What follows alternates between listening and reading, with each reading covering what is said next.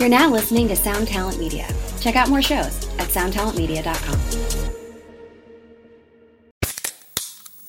Hey, what's up, everyone? I'm Matt McGachy, the vocalist of Cryptopsy and the host of the Vox and Hops Metal Podcast, where I sit down with fellow metal musicians. We talk all about their lives and music while sharing killer craft beers. If you've ever wanted to sneak backstage and share a beer with one of your favorite musicians, well, Vox and Hops is the podcast for you. This week on the podcast, I dropped an amazing episode with Dom Grimal of The Last Felony, Ion Dissonance, and Cryptopsy. There is this episode and over 450 other ones to help you enjoy life, metal, and craft beer. So what are you waiting for? It's time to become a Vox and Hops head. Cheers!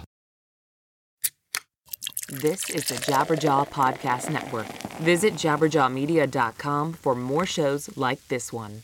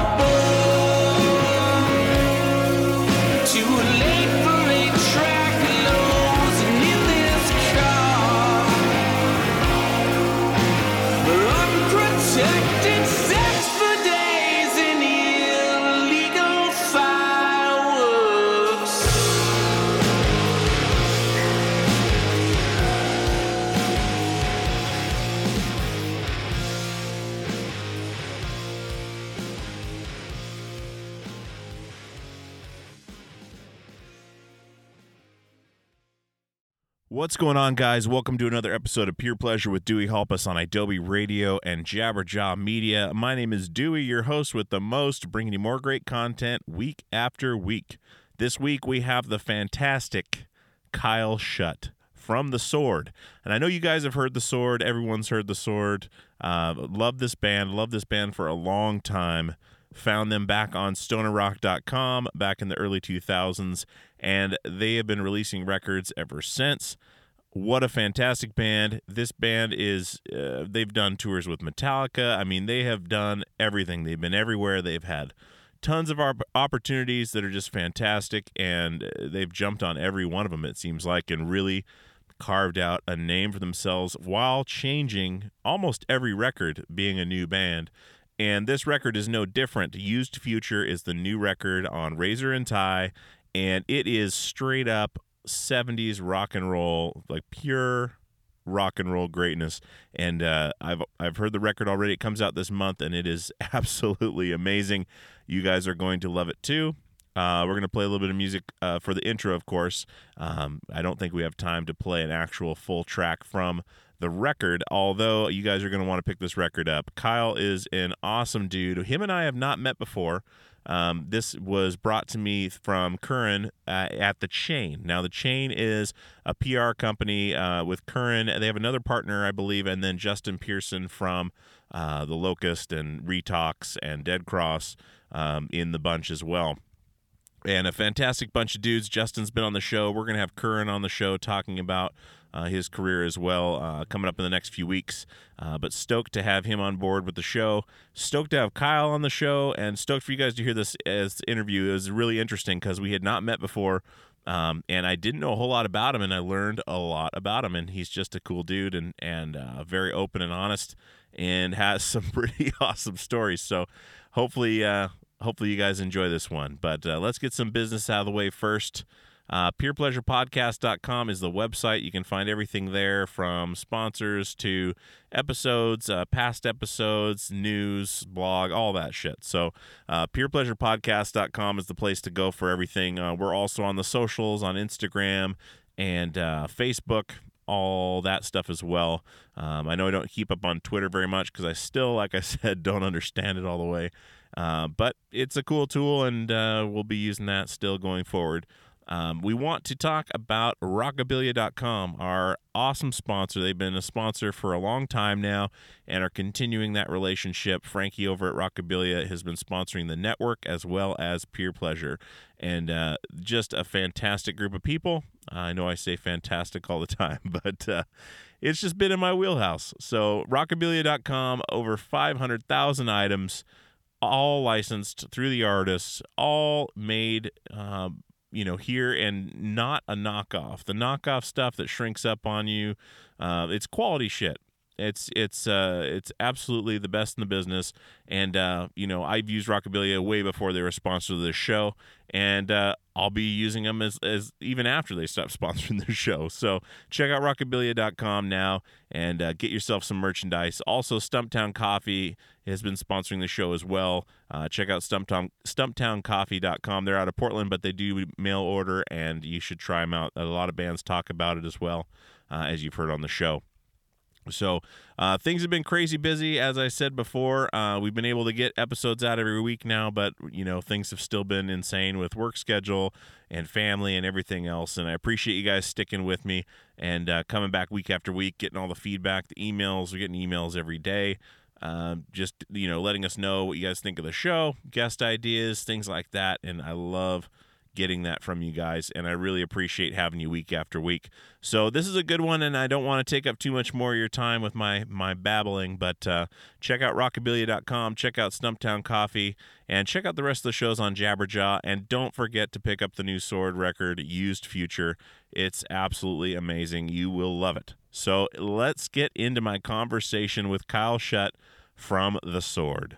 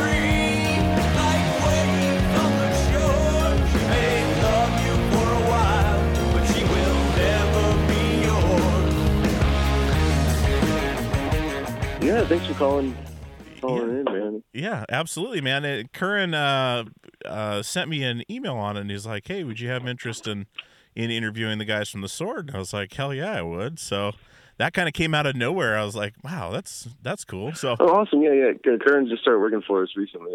He worked with us on the Warp Riders cycle back in 2010, I guess. Okay. Yeah, and we kind of wanted to try something different, kind of more indie, and for this time around with our label, so we're like, we give us some money for some PR.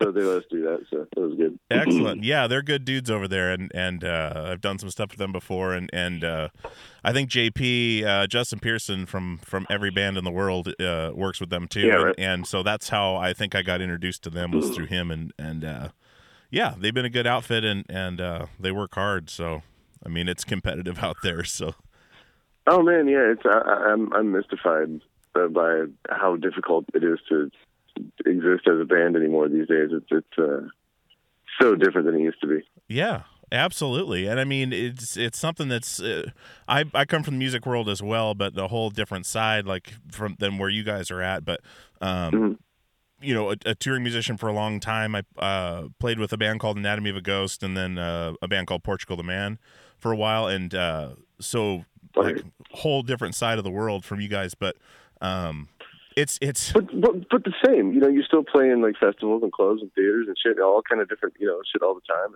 and Sure. A lot of common ground there. Yeah, exactly. And so I definitely understand, but I've been out of it for about 7 or 8 years. So I mean, things change so fast. I'm just fascinated how any band is still going. To tell you the truth, I know it's you just have to hit the road. That's the only. I mean, that's always been the answer, but now more than ever, you have to hit the road. Exactly. You're basically a T-shirt salesman, like a T-shirt and. Oh yeah. I've said that many times. Yeah. I just happen to play guitar. Exactly. That was always a running joke before that. Oh yeah, we're just selling T-shirts, but that was when people were still buying records. But now it's literally you're selling T-shirts. We're lucky, man. We have a fan base that just like loves any kind of wacky, vinyl pressing or color or anything. Like we're one of the lucky ones. I cannot thank our fans enough, especially these days. Yeah. For just sticking by us, because we've gone all over the place, kind of musically at this point, and it really means a lot when people still fucking show up year after year. It's been a long time. It has been. I remember. I think I first heard The Sword on stonerrock.com. I think, and that's something where that was one of my favorite sites back in the day. Dude, oh my god, it was that. so awesome. They got hacked out of existence basically, really, by like haters. Yeah, I mean that was the story. Like they just lost so much shit because of like just some bullshit, like internet fucking hacker kid, just like mess up. And it was run by some couple, I think, and they were just eventually like, you know what, never mind. But that was like my source for finding out about new bands. Yeah. Back then, probably 2002, 2005 era. Exactly. I had no idea. Like I moved down from Alaska to start touring, and so like we had very limited access to a lot of, I mean, I found a lot of like punk rock stuff up in Alaska, but moving down here, getting with a buddy of ours who did the artwork for our first record, introduced me to ISIS, and which completely blew my fucking mind. And then I was like, there's got to be more.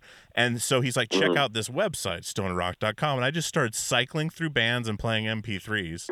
And that literally like completely 180'd my entire musical socialization right there. And I spent so many hours on that website just literally searching through bands, and that's where I first heard The Sword.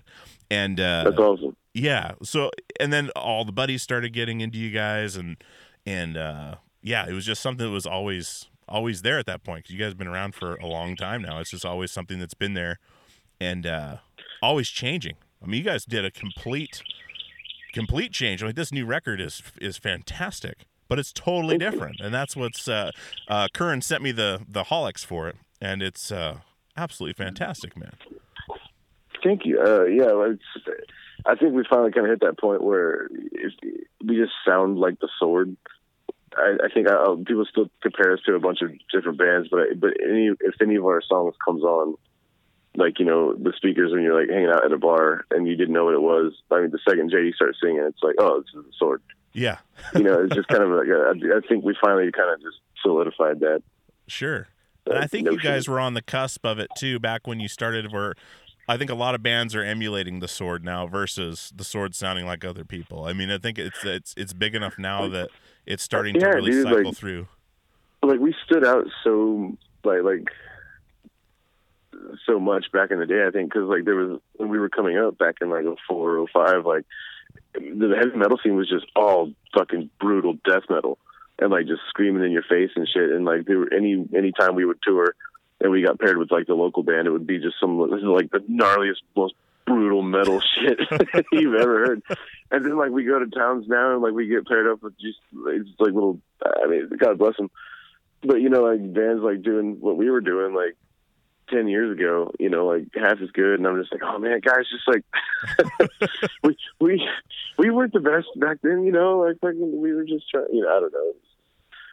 I think it's funny. It's definitely something I noticed though, that has changed over the years. Yeah, and you guys recorded this new record, Use Future, here in Portland, right? Oh yeah, we Oregon. Did. That's where I'm Tucker at now. Martin, so, Florida. Oh, that's awesome.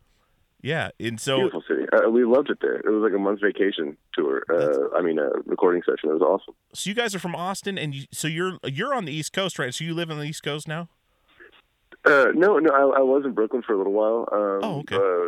Then whenever we found out we were going to have a child, we thought we'd just take it back to Texas because I ain't trying to raise no baby in New York City. Oh, man. Jesus Christ, no. Fuck that.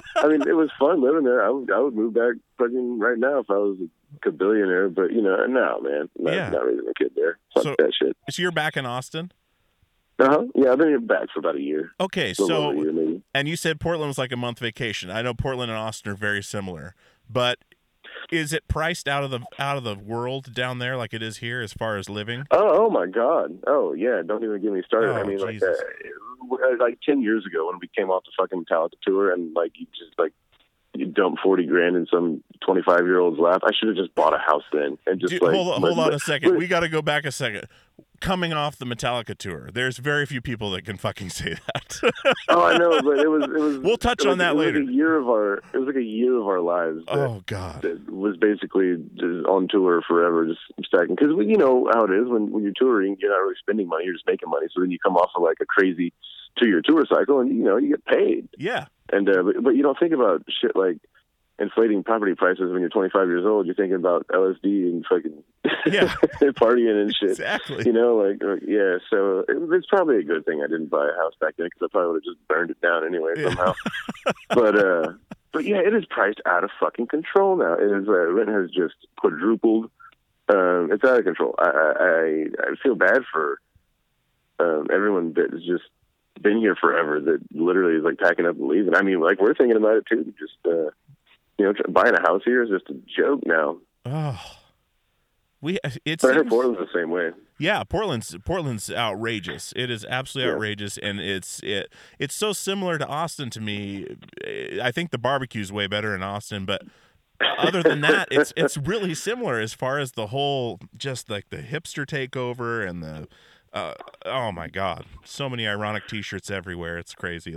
It's wild, but it's happening everywhere. It's happening in every cool city. I mean, like we go on tour pretty everywhere that has electricity, basically. And it's over the last 15 years, like Denver, Boise. Oh my God! Don't even get me started there. I said Boise has gone from like this little kind of valley mountain town to this like booming metropolis. It's crazy. I mean, it's kind of like the big cities are kind of just blossoming right now, and people, I think they're just like seeing just the internet, being like most people's view of the world. You know what I mean? How many articles do you read where it says like top 10 places to move? Like, okay, well, let's fucking move there. And then you do that for 10 years, and now you got 500,000 people that fucking live somewhere that didn't used to. Yeah.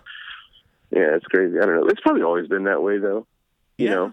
Even in the fucking 1820s, people were like, "Oh fuck, we gotta there go goes here. the neighborhood," Yeah. Pack up the wagons. We're gonna lose a couple of you, but we're gonna get there. Yeah. It's probably always been that way. It's just part of growing up, right? Yeah, Getting exactly. older, so I can see it in the world change. Yeah, that's back before there was no birth control. So let's just have as many kids as we can because we're gonna lose a couple. So we might as well just stock up, Oh man. Well, Kyle, dude, I want to jump way back a little bit and kind of get more of your story because I mean, that's one thing that was really cool to me about this is I love the band, I love the music. I know nothing about you guys as people. So that was what was super interesting to me, was getting a chance to, just chat. And I wanted to just start at the beginning, kind of your childhood growing up, what your childhood was like, and maybe what kind of steered you towards music. Yeah, man. I was born in San Antonio, Texas. Okay. 1983. In a really tiny. We lived in a really tiny town, kind of like southeast of there. Actually, we lived in between two towns, between Natalia and Devine, southeast Texas represent. But I grew up. My neighbors were my grandparents, and then the other neighbors were my great grandparents. We just kind of had like a little family kind of property. We didn't have any money by any means. I grew up in a trailer for like the first 8 years of my life. We were just kind of it's oil field people, just making money off of oil field booms. But with every boom comes a bust, and so you end up getting transferred around a lot and stuff. So we ended up living in the Midland, Odessa area. Okay. When I was about 8 years old. Remember Baby Jessica fell in the well? Uh-huh. You remember? I don't know that whole city. No, nobody knows that anymore. They just know the Friday Night Lights. Right? Yeah, that's where I have family in Odessa, so that's what they always complain about. Is weird. Yeah, man. Oh, you want a Midland tea that's a real phenomenon. But yeah, that's where I kind of came of age, I guess. I lived there from when I was like 8 to like 17. Okay. And I went to high school there. I found out about, I think it was like 93, maybe. I found MTV on the dial. Okay. Like back when TVs had dials, Yeah. And seriously, I was just like, I think it was like Spin Doctors playing or something. Or I was just like, something, it was Pearl Jam or Collective Soul or Spin Doctors, something like that. And I was just like, what is this? And because I knew rock and roll from my dad. Like he played a lot of like AC/DC and Ozzy and stuff in the car. But that was MTV was huge in forming my musical kind of palette, just because it was like a little. It wasn't little at all. It was a huge music revolution, just right there in your, bedroom or living room or wherever. Yeah. And there was so many people at school, like they weren't allowed to watch it, so it kind of had this mystique to it and everything. And I think it was like the next year or something. I was watching it pretty regularly, but the video for Basket Case from Green Day came on, and I came on, and I'd seen Longview and stuff, but just for some, I don't know why, but for some reason, watching the Basket Case video, I just thought, yeah, I'm gonna play guitar in a band, and I can totally do that. That's it. My life's set. I'm good. So anytime it came to like planning for education or anything, because my family was like, we're gonna go to college, and this was like, I don't fucking know. I'm just gonna play guitar in a band. Don't worry about it. Don't worry. And like they were just like, they're like, well, you can. They were super supportive of my decisions, but anyway, but financially. They were like, hey, you want to do that? That's great. And it was always super important to me to go away from home and not come back just begging for money. I really truly wasn't going to accept failure. Yeah. And that was. I moved to Austin in 2000 because of back it up a little bit. I was really into like kind of mainstream stuff because of MTV, but then around like I think 97 maybe, somebody handed me a Converge CD, like a Burn CD. I'd never even seen a Burn CD at that point. I was like, whoa, cool, what is this? And it was Petitioning the Empty Sky. Yep. And like I didn't even know where to get records like that or anything. Because I knew like bands like Pantera and Metallica and stuff. And that was about as Sepultura was about as extreme as you could get at the Circuit City in Midland. That we really didn't have record stores there or anything. And that was my first exposure to like extreme underground music. And I was like, what? There's a whole. Did people just do this? They just get in vans and drive around and fucking just do this? Like, yeah. Like, where do you go to fucking do that?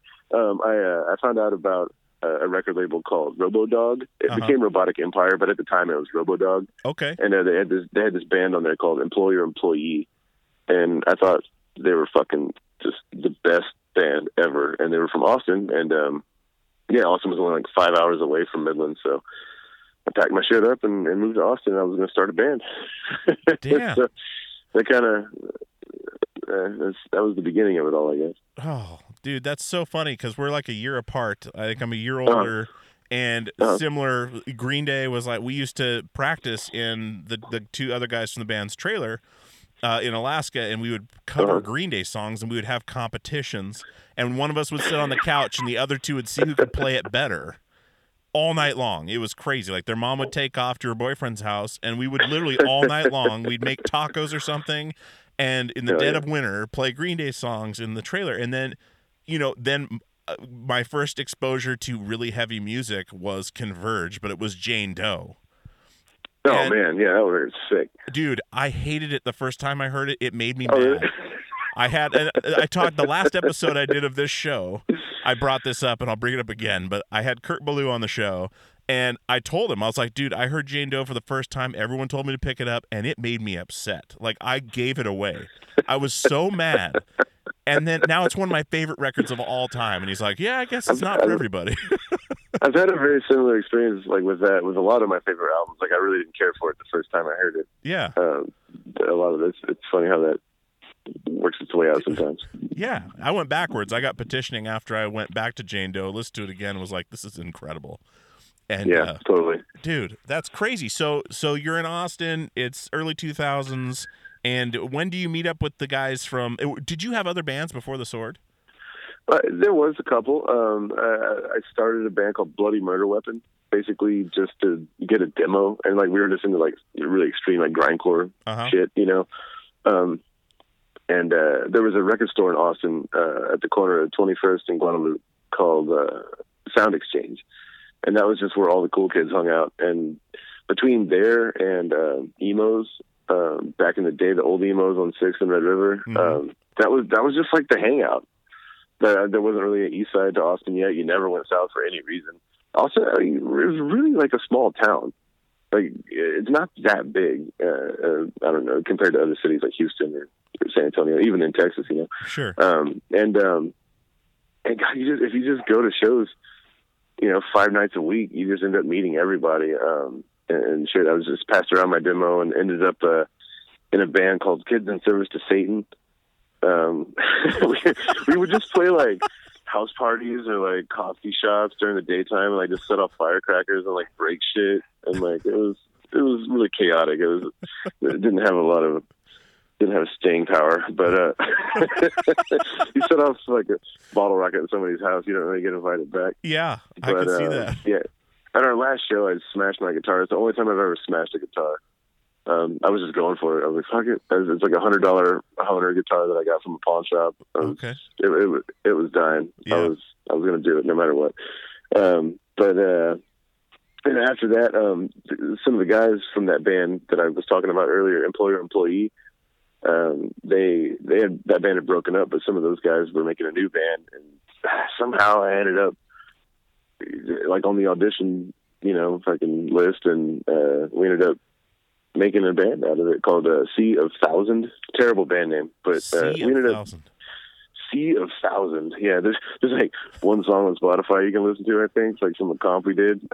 But yeah, I was like 19. You know, I was like super young. I was really, really hungry to hit the road and shit. And that band it was really good. We did really well for like being a total like hardcore band in Austin. Yeah. And just playing like all the like road shows that would come through, but we never really hit the road. And whenever I met JD, he was in a band called Those Peabodys that were on Tiger Style. I don't know if you remember that label back in the day. But they were kind of they had some steam behind them, but he was kind of looking to do something heavier, and I was in this really gnarly band looking to do something a little more like rock and roll. And we just kind of had similar interests in that regard, and just started a band that he had a demo CD of like drum machine kind of demos of like all the songs basically that became Age of Winters that he gave me, and we just kind of started from there, and got a drummer from Virginia named Trivet Wingo, who used to be in a band with JD back in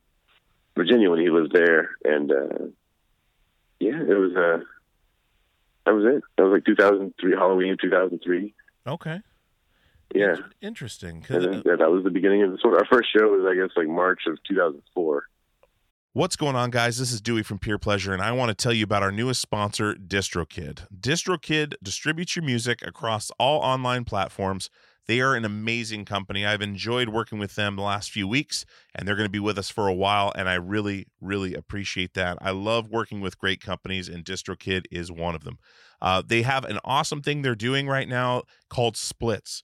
Now, if you're working, as most people are, online, doing collaborations with people from all over the country, all over the world, as easy as that is with the internet, you want to get those people paid when you put that music online, and splits can do that. You can add an unlimited amount of collaborators to any track. You can change the splits at any time. You can add or remove collaborators at any time. You can see previous splits, and all your collaborators are going to have to do is sign up for a DistroKid membership, a DistroKid account, so they can get paid. And as always, DistroKid never takes a cut. You and your collaborators get 100% of the earnings in total. A couple other awesome things that they do is they set up an official artist YouTube channel. You can use Spotify Canvas, synced lyrics, promo card to promote your release on social media, a mini video for your socials as well. There's just so many awesome things about using DistroKid. And like I said, I don't advertise things I don't use, haven't signed up for. I have signed up for this. It is a breeze, literally a breeze, and you can get going right away. So definitely check out DistroKid, and I want to give you 30% off your first year's DistroKid membership at any level. That is distrokid.com/VIP/PPP for Peer Pleasure Podcast. Once again, that is 30% off your first year's DistroKid membership at any level. distrokid.com/VIP/PPP. Go check out DistroKid right now, distrokid.com/VIP/PPP for 30% off.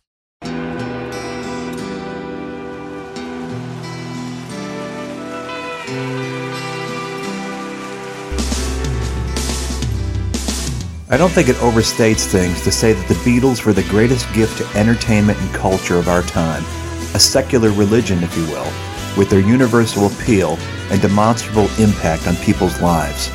I'm Robert Rodriguez, host of Something About the Beatles. With every episode, I speak with historians, musicians, artists, and Beatle witnesses, all in the service of fresh insights into the most joyous cultural entity the world has ever known. I hope you'll join me and listen to Something About the Beatles, now on Evergreen and wherever you get your podcasts.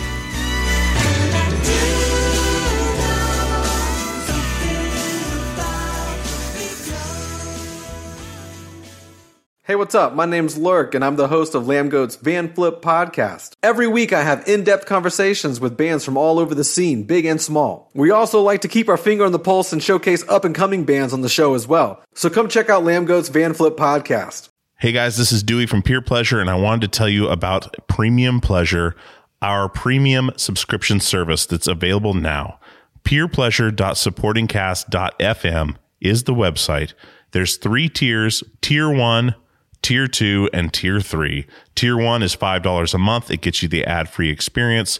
Tier 2 gets you access to the Peer Pleasure Passcast. It gets you access to the videos of the interviews. It gets you merch discounts. Tier 3 is $20 a month. That gets you all of that. It gets you the Passcast, gets you the video footage, discounts on merchandise, and monthly Zoom calls with myself and other guests. We're going to have all kinds of stuff in there for you. There's all kinds of stuff in there for you now. There is, I believe, 30 to 40 videos of these interviews. There is multiple episodes of the Passcast. The Passcast is a podcast that I'd started separately that is me and another podcaster or me and a guest discussing a deep dive into their favorite episode of Peer Pleasure. So there's a bunch of those on there. So-and-so and I would talk about the Chino Moreno episode. So-and-so and I would talk about the Yvette Young episodes. And we would do a deep dive and tell where they came from, how we got the guest, stories of that weren't discussed on the podcast or maybe weren't in there. It's just another glimpse behind the curtain. So that's the big deal with this premium service, is giving you a glimpse behind the curtain of how the podcast is made, gives you access to things I'm doing and things that we're doing with the show. Gives you, ad-free stuff. It gives you just all kinds of things that we could throw in there to help make it a valuable part of your month. Because I put everything out there on this show. I put everything I have into this show. So being able to give you guys that little bit of extra is a big deal to me, and having your support is a big deal to me, because if we don't support our artists and creatives, we're not going to have any left. So I appreciate it. peerpleasure.supportingcast.fm is the website. Go sign up today and get some of this premium pleasure. Wow. Okay. Yeah, that sounds about right. Timeline wise, I was trying to think back to when I first discovered it, and it's around that time, because we were already touring, and that's when we met up with Aaron. Aaron used to sing for or play guitar in a band called Harkonnen, and Himsa, and he's the one who turned me on to that stonerrock.com website and changed everything. But yeah, man. So you guys start the Sword. You should have had a career in naming bands, dude. That was fucking crazy. That was JD. He came up with that, man. That was all him. It was the best band name ever. I think it was the last good band name. And he was just like, okay, I'll take that. Yeah. God damn. So how long did it take you guys to hit the road with the Sword? I mean, you guys started playing. He already had some songs done. I mean, or was it really collaborative from the beginning between you two, or did you come into it, learn those songs, and those were the songs that started writing? You know? Right. Yeah, I mean, I co-wrote maybe one of the songs on the first record. So, and JD is the main songwriter, always has been. Mm-hmm. And the rest of us, like come together and create lots of music, but really at the base of it all is JD's songwriting. And so I think, we started playing clubs in 2004, and then in early 2005 we got invited to go on tour with that band, And You Will Know Us by the Trail of Dead. Oh, the really long band name. Yes. Yeah. Call them the Trail of Dudes. The Trail of Dudes. Trail of Dudes wanted to take us on tour.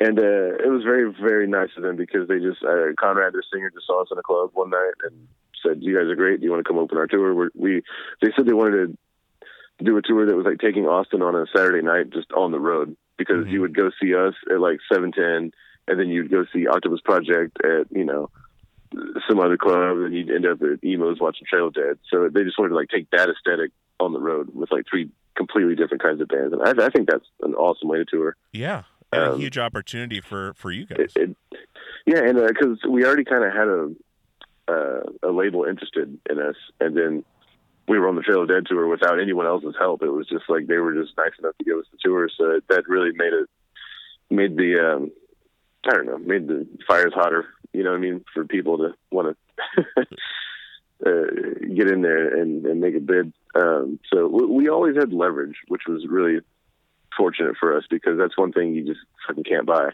Yeah. So that was good. We got a really good deal, for a band that was, trying to do what we were trying to do. Just like we recorded our own album, like the first record, like the label was taking a long time, like getting their shit together with the contract. So we just went ahead and did it ourselves. Wow. And Okay. by the time they got it together, the record was already done. So it went kind of fast. I don't know. It was a long time ago. I'm trying to remember the order of events. Because I guess the first record came out in February of 2006. So I guess from our first tour in March of 2005, it took about a year to get it all together. Okay. But then the record came out, in February of 2006, and we just hit the road and never looked back. Like, I want to say, like, in the summer of 2007, we finished a Japanese tour with Lamb of God, and we came home, we didn't have any more tour dates booked, and we were like, holy shit. We just did like a world tour. Like, what the fuck was that, man? You want to do it again? You went to Japan that soon, too. That's what's crazy. So it's just, we just got in that habit of make a record, go on a world tour, make a record, go on a world tour, and stuff. But the Age of Winters tour was crazy, though, because we went from nothing to, like being friends with Metallica and shit, and like hanging out with fucking Lars, drinking Patron, and saying like, "We're gonna take you guys on tour." Like, yeah, okay, like, yeah, whatever, man. Cool. Yeah, and then he like helped us load our fucking van and shit. He was like, "This is weird, man." Like, wow. What? But but they were the most generous people imaginable. I mean, like, for a band that doesn't have to take an opening act out at all, for like the rest of their career, like. They really care about music and new bands and making sure that those bands are taken care of. And I can't thank them enough for that. Man, so how did you get hooked up with Metallica? Was it through Robert? No, it was just we read in a magazine article. I think in like Rolling Stone, it was like Lars's favorite new band or something like that. Maybe it was The Sword.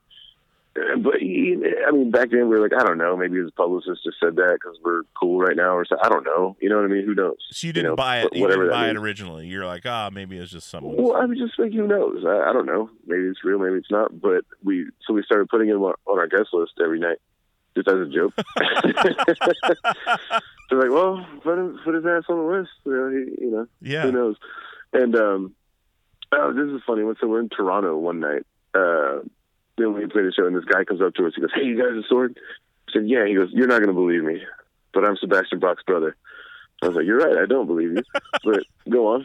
He's like, "Well, anyway, we were hanging out last night because him and Lars are really good friends, and Lars was with us, And we just kept talking about you guys, and we were like listening to your record like 3 times. It was awesome. Love you guys. I was like, wow, that's okay. Maybe he is a fan. I don't know. Fuck. You know, so and then on that same tour, like 2 weeks later, we were playing in San Francisco at Slim's, and motherfucker showed up, and he was super nice, and yeah, like hung out with us in the alleyway all night because Trivium kicked us out of the dressing rooms because they heard that there was going to be a VIP guest there, and they didn't want any of the other bands downstairs in the fucking dressing room. Sorry, Trivium. That's what you get when you act like fucking dickheads. Anyway, but Lars heard that we weren't allowed to hang out in their dressing room, so he's like, well, fuck it, we'll just bring all their shit up here. So he like went and got all their beers and chairs and shit and brought it out in the alleyway behind Slim's. And yeah, we just like drank all their beer all night, and then he helped us load our van and fucking sent us on our way. But the next time we played there again, like 6 months later, he invited us out to his house, and dude's got a fucking nice pad, man. Very, very generous man. Yeah, can't lots of think artwork and everything. Yeah, totally. Okay, and then this everything all just you'd imagine progressed into no, we're actually going to take you on tour. Yeah, seriously. Like we went to his house, drank like 2 bottles of Patron. It was like 5 a.m, and he was just like, "We're going to take you on tour." I was like, "Okay, okay." Like, dude. I mean, I didn't believe him, but yeah. We finished our second record, and then booked a world tour, but then like 2 weeks into it, we got the call from Metallica asking if we wanted to join up with them for their whole Death Magnetic campaign, and they offered us the first of 3 slot for as long as we wanted it. It was a 2.5 year tour. Holy shit! Yeah, we lasted about a year before we just crumbled under the pressure. It's really hard to keep up with a fucking band like that, you know, when you're just, I know it sounds stupid, but like when you're riding in a bus and stuff, it's not easy living. Yeah. And you do it for like fucking, you know, 3 weeks on, 2 weeks off, 4 weeks on, 2 weeks off, 6 weeks on, 2 weeks off. It just, you know, after like a year, you just get fucking burnt out. Sure. And we had to bid them farewell, but they laughed. They were like, "Oh my God, we didn't think you guys would last 6 months. You lasted a year? Jesus Christ, get out of here, go!" But they promised to take us to Australia whenever they did that part of the tour, and they kept their promise. Like a year after that, whenever it was time for them to go to Australia, they called us up and took us out there. That was super nice of them. Dude, they're really solid dudes. Yeah, that's a huge goddamn opportunity too. I mean, playing to that many people. What were you guys received as? I mean, was it good or bad? It was different night after night. I mean, sometimes you'd play an arena like full of like 18,000 people, or like a field with like 65,000 people in it, and you're like, what the fuck? You know, and it was like amazing. And then some nights you're playing like the Megadome in London that has a mall attached to it that everybody's at the mall, and like you're playing like a completely empty arena. You know, it's just, it was a coin flip, man. It's just like sometimes in Leipzig, you know, there's like just nothing to do but go to the Metallica show and people lose their shit. But then sometimes you play Little Rock at the fucking IHOP arena and people are eating pancakes. You know, I don't know. It's different, man. Every Arena night's different. pancakes. That's fucking great.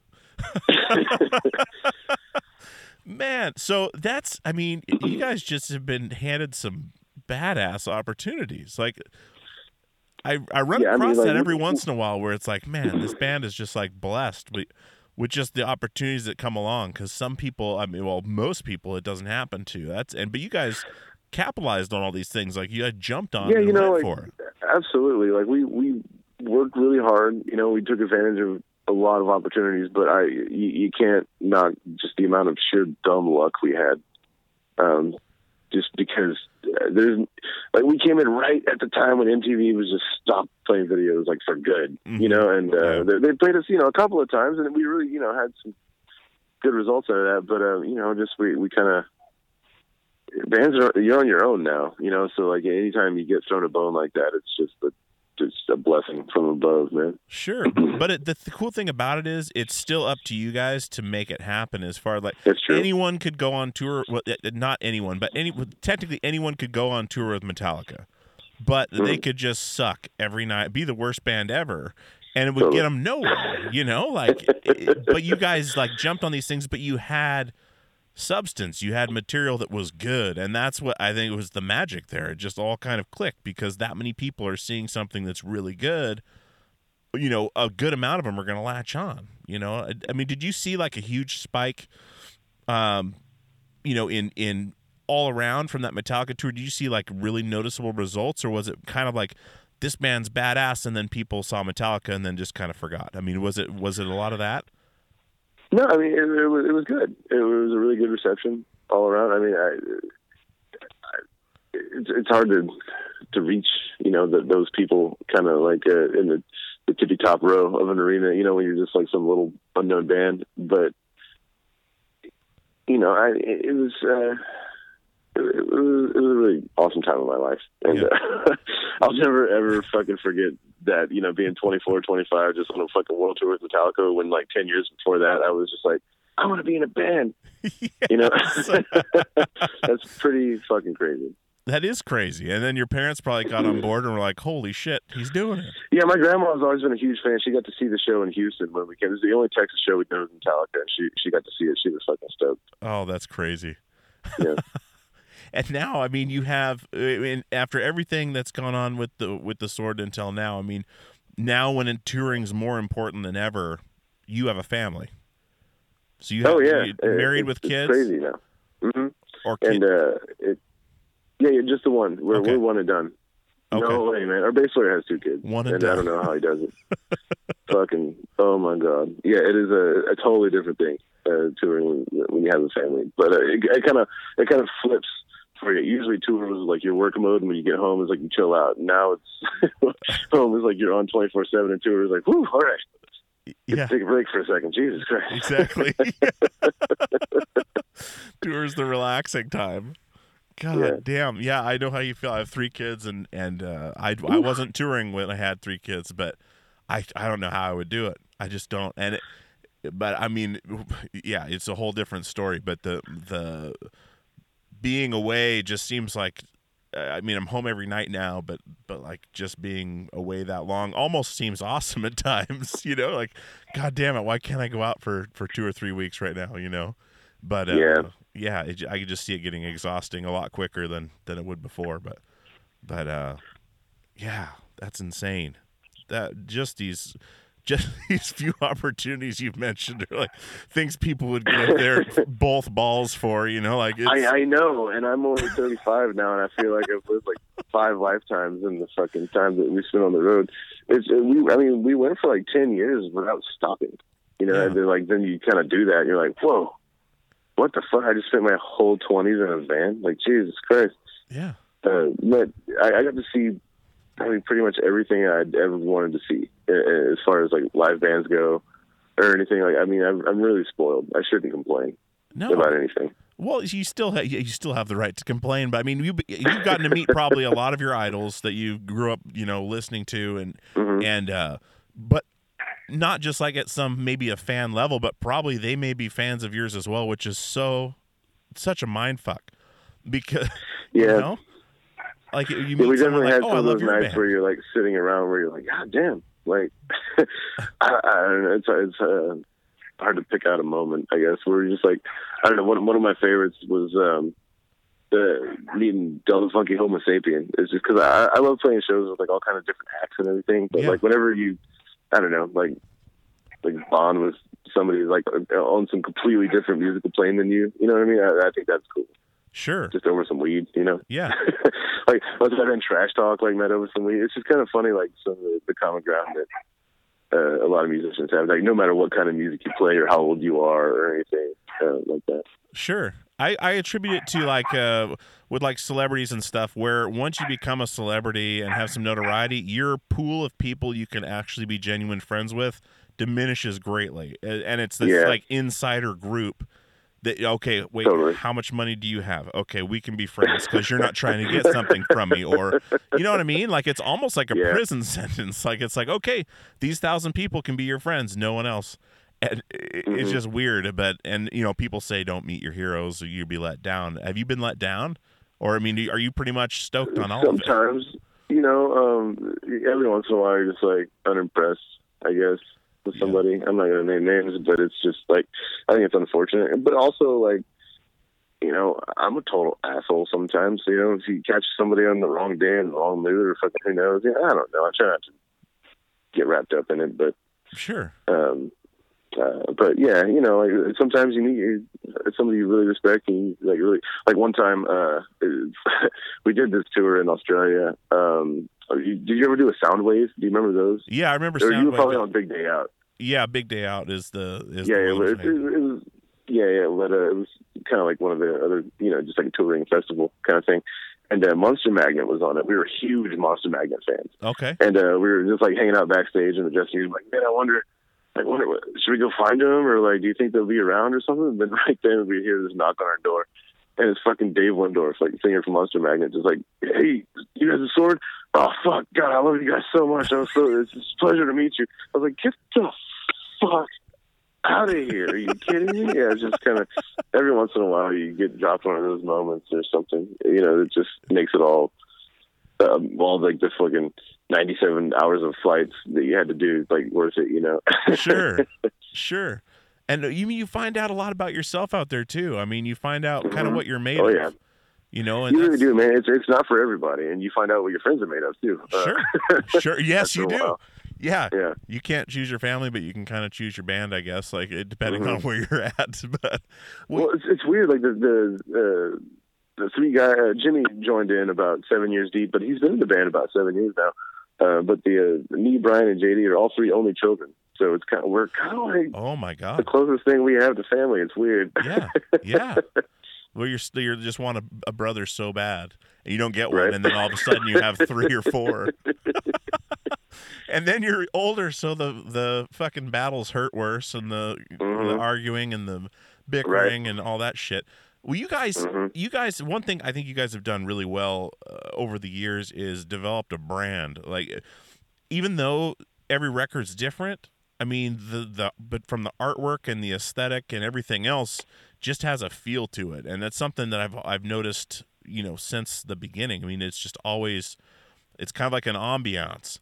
And it's that name, you know, and also too, we wanted to change. Like, we didn't want it. Like, there are many different kinds of swords.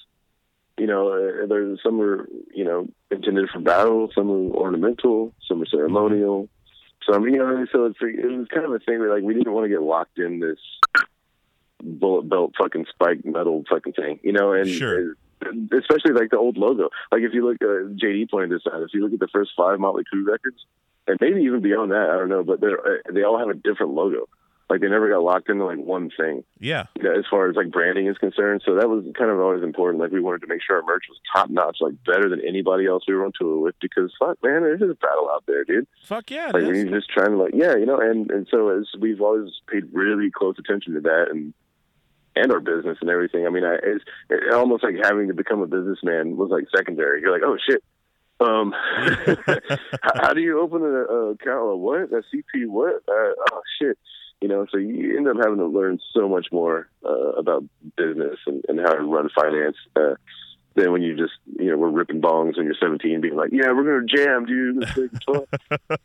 Yeah, you got to find. That's what a lot of bands think too. Yeah. You got to be on top of it. I mean, it's something where if you don't have a manager or anything like that, you know, straight away, I mean, you're figuring out where to find the best quality shirts for the cheapest price, for one, and then you know, printing or printing yourself. Even some people do get that crazy about it, just trying to make that extra buck. But I mean, you guys have always, I guess what I was meaning is I wanted to know, and you kind of answered it, if how much you put into that, as far as if that's something that happened naturally, or you put in the effort and wanted to make sure everything was the way it was. And like you said, you guys, you know, paid very close attention, making sure your merch was the best and everything else. I mean, have you guys stayed with the same artist for, like, you know, the different records, and kind of kept the same person, or has it been, you know, a lot of different people? No, quite the different. Yeah, we're constantly moving. Like, shit, like we'll stay with somebody for a little bit, you know, but then it's just on to the next thing. Like, we're just kind of one to constantly. I just think it's important to have a completely new product line every time you go out for tour. Sure. Because I've seen so many bands just take the same fucking shirts out over and over and over. Like, I'm not naming names, but just like a random punk band or something, you know. Like, I just you see the merch table and you're like, man, I saw that fucking 10 years ago, which is cool. I get it, you know. Some designs are fucking classic, but I don't know. That's always been important to us, just to have it all be different all the time, so that there's always, like, I don't want to sound like I'm preying on people, but there's just people out there that like want to buy shit. They're like, I want the new shirt.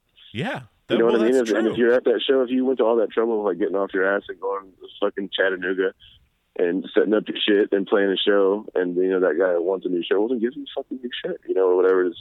I don't know. It's just kind of like you have to have a business mind as well as the art mind, and separating those two is it's like when you're on stage, it's like, okay, it's time to turn business. You know what I mean? But then after the show, sometimes you might have some sort of discrepancy, and you got to turn the business back on. So it's like kind of shifting gears a lot. As long as you get really good at shifting the gears, then you never get driven too crazy. Sure. And you keep the fans, happy, and yeah, that's true. You have something new, someone's going to buy it. I mean, and you guys do like the merch mystery bundles or whatever when a tour is over with the excess merch, like on the web store and stuff to get rid of that. Actually, blowout sale. Yeah, or just like whatever, like in the tour sale. Man, we kind of have it down to a science at this point. I could bore you with all the spreadsheet details, but it's we pretty much keep an average running of like what we sell every night, so we kind of know how much we're going to need to end the tour with. So we always plan for a reprint, and the reprint is like pretty accurate. So I can get it down to like just a handful of boxes that are left over at the end of the tour, which is pretty good for us. Yeah, that's impressive. I mean, to have that side of things rolling too. I mean, and then so like when you guys, touring's the way of the world now with music. Are you guys going to start doing some of the, or maybe you already have like the VIP stuff, but are you guys on board with that kind of thing? Yeah, for the first time we're going to do that on this upcoming tour. I think it's going to be fun. I mean, it's just one of those things where it's like, well, if you want to guarantee your chance to like meet us and take a picture and everything, then yeah, here you go. Like there it is, right there. Just because it'll probably happen otherwise. Who knows? I don't know. Sometimes, especially me, probably, and the bass player Brian will, get up and mingle. Go across the street to whatever bars over there and have a drink and, talking to people anyway. But, it's just one of those things where, like, if you want to guarantee meeting us, like, yeah, buy the tickets and I'll be glad to sit down with you for a second. Sure. And that's make sure you get a picture and it's super sign whatever you interesting got. to me because it's you can run the chance of running into you somewhere where maybe you're like, got to be on stage in 5 minutes and you're rushing around and someone's like, hey, man. And then you run the risk of, oh, wait, that guy's a total dick. No, he had to take a shit and he had to play it, in 5 minutes and trying to find a bathroom with a door. And, people get that snapshot of time from you and that can change everything. It's fucking crazy. Totally. It's absolutely crazy. Well, let's talk about Used Future and I want to definitely make sure people are going to pick this up because this record is badass. It's a complete change, which is, it's something that just keeps happening, but it's just good music. I mean, it's something. When he sent me that Holics, I was like, I know I'm gonna like this record already before I put it on. But I put it on, I was like, holy shit, this is rad. Like I didn't know what direction it was gonna go in, and this one's a lot more rock and roll, and probably what you were talking about earlier, how you wanted, just to play some fucking rock and roll. I mean, that's exactly what this record is, and recording in Portland. The writing process, were there things you changed on this record as far as your approach? And, did you choose Portland for a reason, or was it mainly you chose Tucker? Well, yeah, we chose Tucker, and also Portland is a lovely city. We've always had a wonderful time there. But we've also been sort of chasing this dragon of wanting to let a producer work our album a little more heavy-handedly than because we're kind of control freaks. We're just like 4 producers in there already, so you get a 5th guy in there, and then if we don't trust him or whatever, then it's just, I don't know, it's just, we've been looking for this chemistry that we're comfortable with, and I think we finally found it with Tucker. And just the fact that we went in like purposefully half-baked, no pun intended. There, like we had about half a dozen songs that we were just really happy with, and we were happy with leaving them as they were. Basically, like not working on them too much before going in, and then we had a bunch of other just instrumental kind of musical pieces and stuff that we were wanting to incorporate into some sort of like cinematic experience. Okay. Just have a record that like flowed up and down, a lot. And Tucker did my Morning Jacket record, the Waterfalls. That was just I thought was super lush and cinematic. The word of the day. But and he's done so much like stuff that would gel with our kind of sound too. I was into that. I was like, yeah, let's get the guy who did fucking Modest Mouse. Yeah, do the Sword record, and all the fucking metal guys will go, oh, I hate it, but then they'll hear it and they'll be like, oh, this is amazing. Yeah. And we're always trying to challenge our fans to just broaden your mind, not just stay like the Sword isn't going to be the same thing twice. So just enjoy us for what we are now, because I promise you it'll change really soon. Yeah. How does that influence your set? Every night. I mean, are you playing primarily new stuff most of the time, or you go back to the classics? We haven't played yet. Our first show is coming up in a few weeks, so I'm interested to see how that's going to turn out, because I really have no idea. Okay. Some of these songs we like wrote in the studio too. Like there were a lot of the parts like we improvised and stuff. And honestly, I'm not even really sure how to play some of them. So I'm really interested in like. I'm always like. Are you there? You got me? Oh yeah, I got you now. Okay, sorry. But I was kind of like shied away from that kind of thing where it's like, oh, how can you write in the studio and then not know how to play it? Like, really, I don't know. Like, we'll get around to it. Like, you play that and I'll play this part, and then we'll kind of do it that way. I mean, it'll be easy once we get going. But we don't all live in the same city anymore, so it's not like we have weekly band practice or anything. So sure, we kind of work in phases. Like whenever it's time to play shows, we get together, rehearse, and then go play shows. Because the only way to get ready to play a show is to play a show. Yeah, like you really have to we try to book some like smaller ones up front usually, and then that way, like a week into it, you're already like playing the like kind of bigger markets, and you're already like kind of slick. And but this time we decided we'd stream the first show live on Facebook to the whole world. First show of the tour. Like, oh, this is a fucking great idea. Yeah, perfect. Yeah. Let's do it. Oh yeah, this will be fucking awesome. No, I'm looking forward to it. But it gives me a reason to like put myself in shape. So. Awesome. Well, man. Well, Kyle, dude, I really appreciate you coming on the show, man, and being so candid and just talking shit and loving it. And it's no, man, thank you. Thanks for having me, really. Dude, absolutely. And I don't want to take up much more of your time. I just want to wish you the best of luck, and if you guys are coming through Portland, which I hope you are, I haven't seen the dates or anything, but I will be there and we are eventually. I don't know if it's on this first round for whatever reason, but yeah, I know we're going to be there before too long, because that's just like, I think it sells out every time we play Portland. It's just, y'all have always been fucking awesome to us, from back in the days at Dante's to yes, Dante's. We played for Bodies and just we played just every club you probably could. Yeah, there, and love it every time. We'll always be back. That's awesome, man, and yeah, best of luck to you, man. And the new record, Used Future, is absolutely fantastic. We'll work it out. I'll try to play some music hopefully on the show, and hell yeah, man. This will be out in just a couple weeks, so should be about perfect. But dude, really, it's been a pleasure, and best of luck to you, man. I really appreciate it. Same to you, man. Thank you very much. I really appreciate it too. All right, brother. We'll talk soon.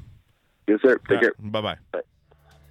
All right, guys, thanks for listening to my conversation with Kyle Shutt from The Sword. Their new album, Used Future, on Razor and Tie, comes out this month of March, and you need to check it out. Check out the songs that are already on Spotify. There's a bunch of stuff up already, and I hope you guys really enjoyed this conversation. Don't forget to check out rockabilia.com. Don't forget to check out Stumptown Coffee, the other shows on Jabberjaw, and go back and listen to old episodes of this show. If you're just coming to us for this episode, we've got over 70 episodes of some badass people and a lot of conversations. So if you like the show and you're a first-time listener or a new listener, definitely go back and listen to those old episodes. I think you'll have a good time. And as always, we will see you on the radio.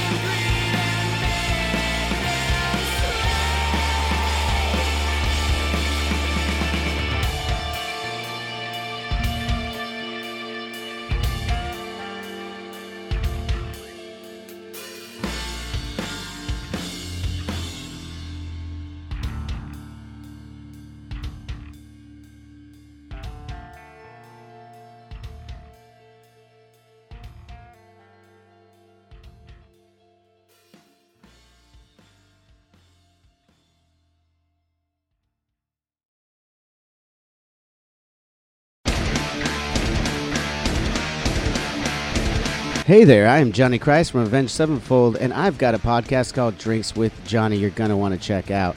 I sit down with a bunch of different people from all different walks of life, from professional wrestlers to actors, comedians, fighters, musicians, everything in between. I'm just looking to make some friends and have a good time doing it. So if that sounds like something you're into, go check out Drinks with Johnny, streaming everywhere now.